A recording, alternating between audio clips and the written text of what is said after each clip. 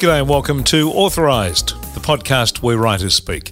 My name's Kevin Hillier, and another ripper on the way for this episode. I think you're going to enjoy this one. The book is called The Tour. The author is Andrew Mackie. We'll talk to him very shortly. Also on this podcast, we'll catch up with one of the team at our partners in the podcast, that's CSCG. If you're wanting to talk to someone about your financial situation, whether it's taxation, whether it's superannuation, which is what we're going to touch on in this episode, just give them a call or check out their website, cscg.com.au, or give them a call. They're happy to have a chat on 03 9974 8333. 03 9974 8333 CSCG. Fantastic to have them as part of the family here at the Authorised Podcast. Today, speaking of families, it's the royal family. The name of the book is The Tour. It's a really interesting concept. He's a really interesting man that we're talking to. He's a first-time author, but he has credentials in many, many other areas. We'll find out all about that now as we catch up with Andrew Mackie. 1954 is a long way from 1970. Why the fascination with the 1954 tour by the Queen and Prince Philip and the entourage? I've never seen the Queen or met the Queen. My mum was a bit of a monarchist. I think that she kind of bred that into me a bit. But when I grew up, I guess, and got a real job, I worked in film, distributing films and producing films. And one of our biggest hits was The King's Speech. And I sort of noticed that, you know, anything that seems to have a royal association gets this disproportionate amount of attention from the general public.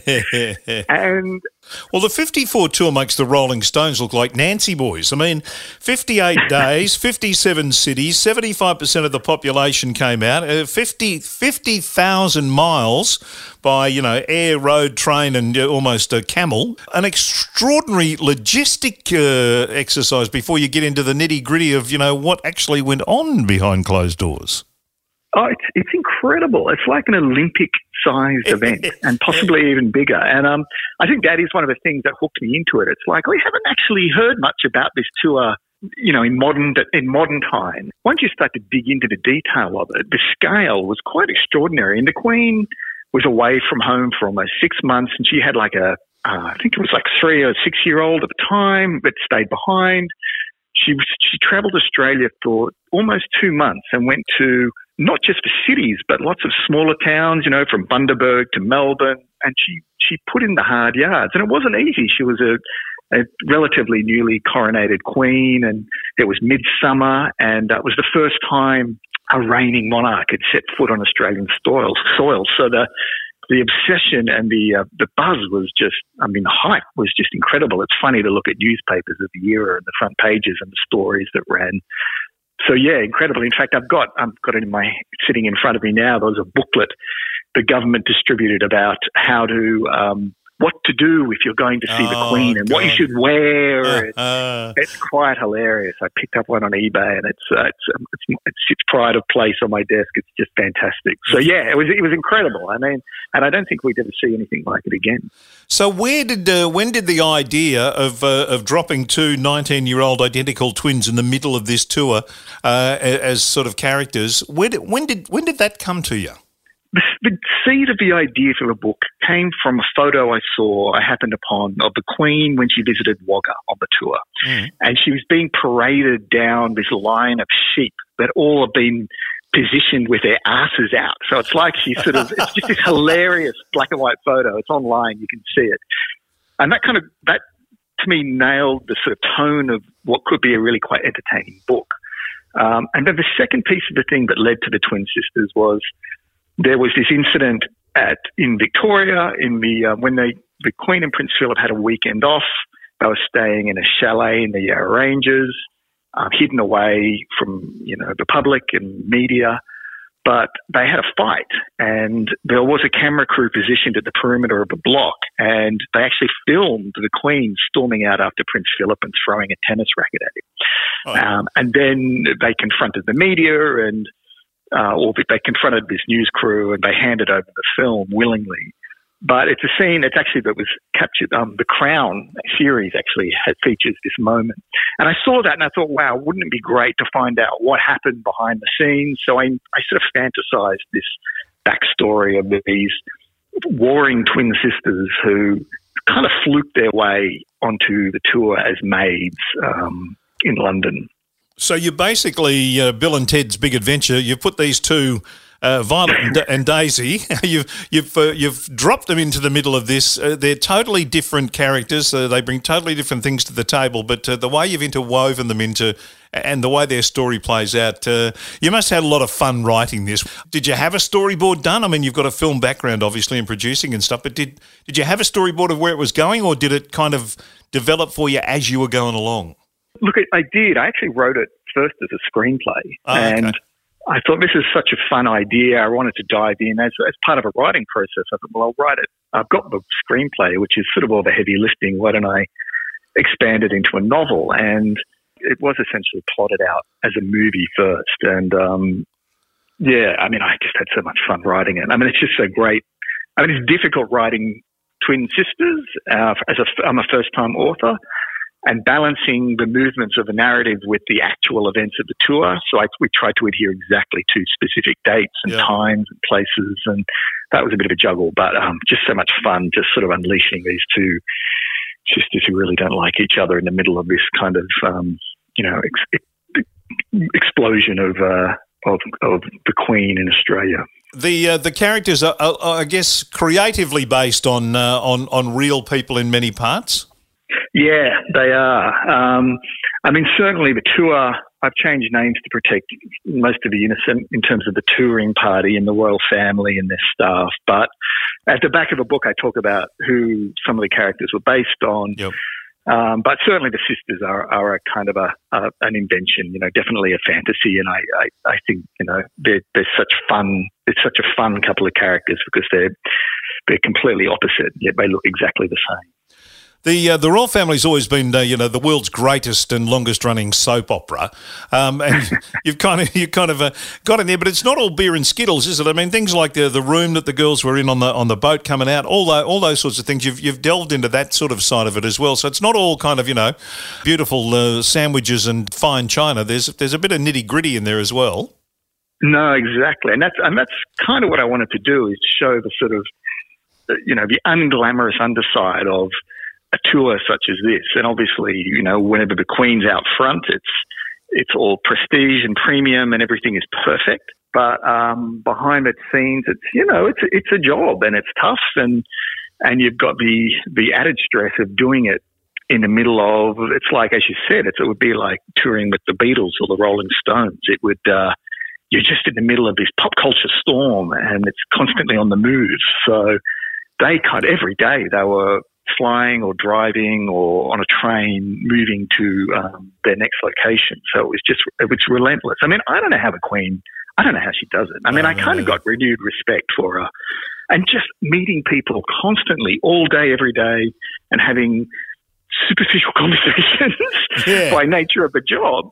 I think I'd become an alcoholic within about 2 or 3 days just to deal with it. I really don't know. Well, there are stories that could be the case in some members of the royal family. Yes, I think you're right. I think you're absolutely right. I mean, I do have a renewed respect for her, having done all this research, and I think a lot of politicians come and go, but she's always been there, and she's been, kept calm and carried on. And whereas I think some members of the royal family are just under carrying on bit, really. But she's been like a rock. The term creative license, did that allow you to do whatever you wanted to do with this, or did you kind of discipline yourself in the parameters? Okay, I have to be within the tour and where it went, so I want to remain faithful to that as much as I can, but I still want to have some fun and muck around with it a bit. I did. And that was the hard part. I tried to remain as true to the facts of the tour as possible, the sort of outward-facing facts. It sort of created some narrative challenges because there were certain incidents and fights I wanted to play out. I wanted one to play out in Broken Hill, for example, but in terms of timing of the tour, it might have been much later in the tour than I would have wanted it in reality. So sometimes, generally, we stayed pretty true to it all, but that was the hard part, is trying to marry the kind of beats of the drama and the escalation of the sisters' deterioration of their relationship with the actual places they went to. It's interesting to talk about creative license because I've tried to remain as factually true to the tour as possible, but I've written a completely fictional story behind the scenes. So it's sort of a weird on one hand, it doesn't feel right to be talking about sticking to the facts, but as far as the facts in this book, we've tried to be true to them and then had fun around the edges of it. Absolutely. I mean, using chewing gum to stick an emerald back on the tiara probably never happened, but it's a good story. Exactly. I mean, it's sort of funny because some of the things that you might think fictional in the book actually are factual, such as, I mean, on the 1963 Queen's Tour of Australia, the whole thing with Aerogard. Yes. That's true. Yes. You know, that really happened. So there are some things that I think, until you read that the last chapter where I explain some of the actual events and what was real and what wasn't, you might just think that was a fabrication. Who knew that the Queen's Tour was actually a CSIRO research and development tour? Exactly. She was a guinea pig for Aerogard. Quite hilarious. You mentioned it started as a film script. So is it going to be a film? Because it obviously sort of sits in that genre really easily. Yeah, it does. Look, I'm hoping it will be. It's so hard. These things take a long time, and the thing about this book is, it's, as you know from reading it, it feels like every second scene is some massive crowd scene, period crowd scene, which is sort of like one of the most expensive things from a production point of view to shoot. So it's an expensive project, but it'll take time, and I think hopefully it will be. I mean, I'm trying my darndest to make that happen. So watch this space, I would say. When you were writing it, did you think about the 2021 version of this and what, that film would never, ever, I mean, it's never seen the light of day, that film of the fight. That would never happen these days. There's not enough money in China to be able to buy that off a paparazzi person. The sort of values and where the world's gone now, sort of 70 years later, did you think about that when you were writing this at times? Yeah. I mean, sometimes I question whether we're better off. And, and you look at the negatives of the internet and social media and news distribution today versus what the benefits of the internet, which is extensive, obviously. But, I mean, it's funny, you mentioned that moment where the King and Queen fought and it was captured on film. Today, obviously, that would be uploaded before anyone to the internet and distributed globally within an hour before the royal family could do anything about it. So, yeah, it's interesting. I mean, on one hand, I think being able to control media the way they have so effectively has been great for their brand.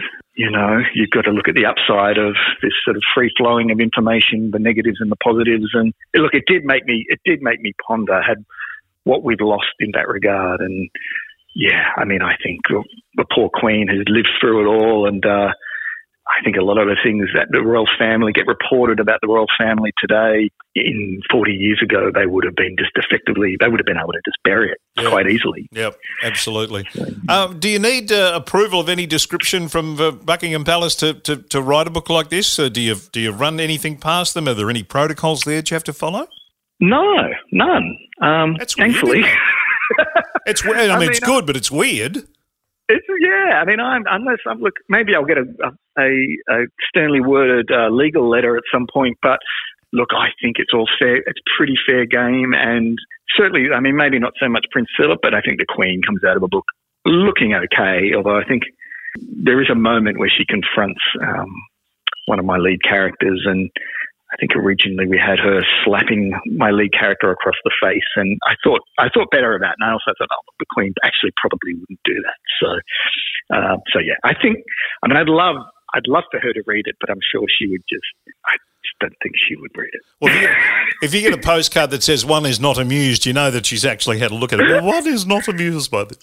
Exactly. If my 100th birthday card doesn't turn up, I think I'll know why. Yeah. Violet or Daisy? Which was the character that was the most fun for you to write, or were they both pretty much the same, or do you lean one way or the other? Look, I think it's funny. The fun one is, for people who haven't read it, one is kind of stitched up and conservative and always wants to do the proper thing, and the other one is a little bit more freewheeling. And it's the stitched up one I found more fun to write because she can react to what the other character's doing, and the other character can behave so badly. And that's a lot of fun as a writer to write characters that are like that. But it was quite fun, the more stitched up character. Violet, just, making her suffer as a writer was, and writing her through all those cringeworthy moments is a bit of a joy. So I think she would be my preference. You've got your own film distribution company. You're a producer of great films. You mentioned The King's Speech. Is the word author next to your name now really kind of like that? That's you're a bit chuffed about that? I am. I love it. I mean, I'm so happy that Penguin saw the potential in it, and I think. I mean, it was interesting because I wrote the book pretty quickly, but working with a publisher and a wonderful editor, Catherine, it was the rewriting and the reimagining of it and a lot of the work that went in. It sort of taught me that in a way, you don't just write a book and it's done. It's like, in a way, it's not like screenwriting where rewriting is the thing. So much, this book was so elevated by the process of working with people who've done it before. And I'm really excited. I mean, I enjoy it. I mean, I love writing because I don't really like meetings. So, fair enough. we have something in common immediately. So is there a second novel beating around in your head at the moment, or is it all too early to ask that question? It's half written. Oh wow! But I've got young kids, so sort of as they enter, one's 3 and one's 6, so.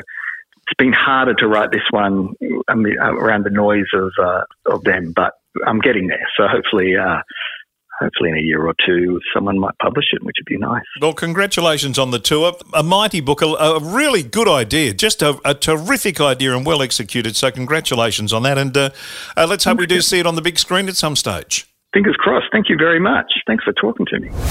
It is a terrific idea and well executed. I'm sure you're going to love this book.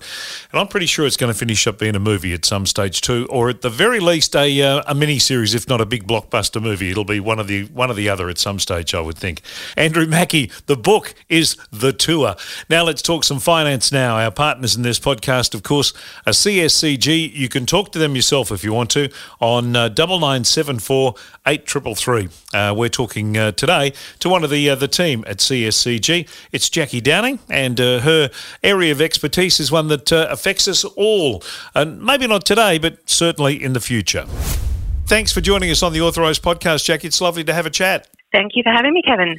Now, superannuation is your area of expertise, correct? That's right. All right. Well, let's talk about what an SMSF is, because that is basically a self-managed super fund, and that's the area that you're in. So how does that affect someone who's listening to this podcast right now? So an SMSF, or a self-managed superannuation fund, basically is another alternative to superannuation that taxpayers can use. So instead of a retail fund or an industry type fund, a taxpayer may choose to set up a self-managed superannuation fund. Effectively, what that means briefly is that they have control over their own investments, so they choose what they're investing their money in. And I guess that comes into if you're a massive risk taker, you can take massive risks. If you're conservative, you can be conservative, and if you want to be somewhere in between, talk to someone like yourself and get the advice on where you sit in that sort of sphere. Yeah, look, with SMSFs, Kevin, what we need to do is we need to actually work with financial planners as well. So we need to ensure that we're covering off all the investments and making sure that they're all documented. So it's not a simple process, but it's definitely something that you can take whatever risk that you're comfortable with and make your own investments. And the other thing that I guess is the flexibility of a self-managed fund. Is that one of the big advantages? Yeah, definitely. So flexibility, having control over your own investments is definitely a couple of the key areas that people move into that area for. Was it a handy thing to have in, the last 12 months when we've had the COVID situation? A lot of people have had, their finances dry up a little in terms of what's been coming in through the front door. So having a self-managed super fund that is as flexible as you say has probably been a really good thing for people in the last 12 months. Well, look, obviously it depends on your ages, so getting money in and out of super is not always as easy as we'd like it to be. There's lots of rules around all those sorts of things, but most definitely, if you speak to your accountant, financial planner, there's definitely ways around getting money in and out of super if you need it to support whatever circumstances you find yourself in. Jackie, is a self-managed super fund for everybody? Is it something that everyone should have a look at to see if it's the best option for them? Look, you'd really need to have at least a minimum of $200,000 invested in your superannuation fund before you even looked at a self-managed superannuation fund. So, yeah, definitely anybody that has over that sort of level of funds in their super and is wanting to take control of their super, you are really quite actively involved in running your superannuation fund and need to be on top of the rules and what's required and all that sort of thing, Kevin. But that's where someone like you comes in to help them along the way so they don't actually need to, have a CPA. Yeah, definitely. We make the process as easy as possible. Absolutely. And you've been at CSCG now for what? Are you in the mid-90s you joined? Yeah, so I started in 96 here at CSCG and, have remained there throughout that time. Gee, superannuation's changed a lot in its structure and how important it's become to people now in that amount of time, hasn't it? Yeah, definitely, and it's on the increase as well, Kevin. So, most people would know that SGC rates are increasing all the way up to 12% going forward. So, definitely something that we should be interested in. Terrific, Jackie. Thanks for your time. I appreciate it. Keep doing the great job you do at CSCG, and we appreciate your time on the podcast. No worries. Thank you. Don't forget that telephone number at CSCG. It is 03 9974 8333, and check out all you need to know and meet the team and see their services on the website cscg.com.au. They're also on social media as well. My thanks to CSCG for their continued support of the Authorised Podcast. My thanks to Andrew Mackey for his book and his time. The Tour is the name of the book, and I'm sure you're going to enjoy that book. And I'm sure you're going to enjoy our next edition of the Authorised Podcast. Plenty of other previous episodes of Authorised too. Just check out your podcast provider and you can go back and have a listen to some of the great people we've talked to, like Peter Fitzsimons and Monica McInerney and William McGuinness over the episodes that we've had of this podcast so far. Till the next time, I'm Kevin Hillier. Enjoy yourself and take care.